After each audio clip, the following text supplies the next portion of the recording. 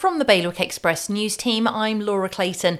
3 men have been charged with robbery and false imprisonment following the incident in Sark earlier this week. They're being held in custody in Guernsey. Flybe has said Channel Island flights are not on its agenda, even though it is looking to regrow its regional offering after collapsing into administration at the outset of the COVID pandemic. Various hurdles to enhancing commercial opportunities at Guernsey's St Peter Port Harbour have been highlighted by the team trying to do that work. And a number of cameras which have been spotted around Jersey are there to help monitor the island's drive towards carbon neutrality.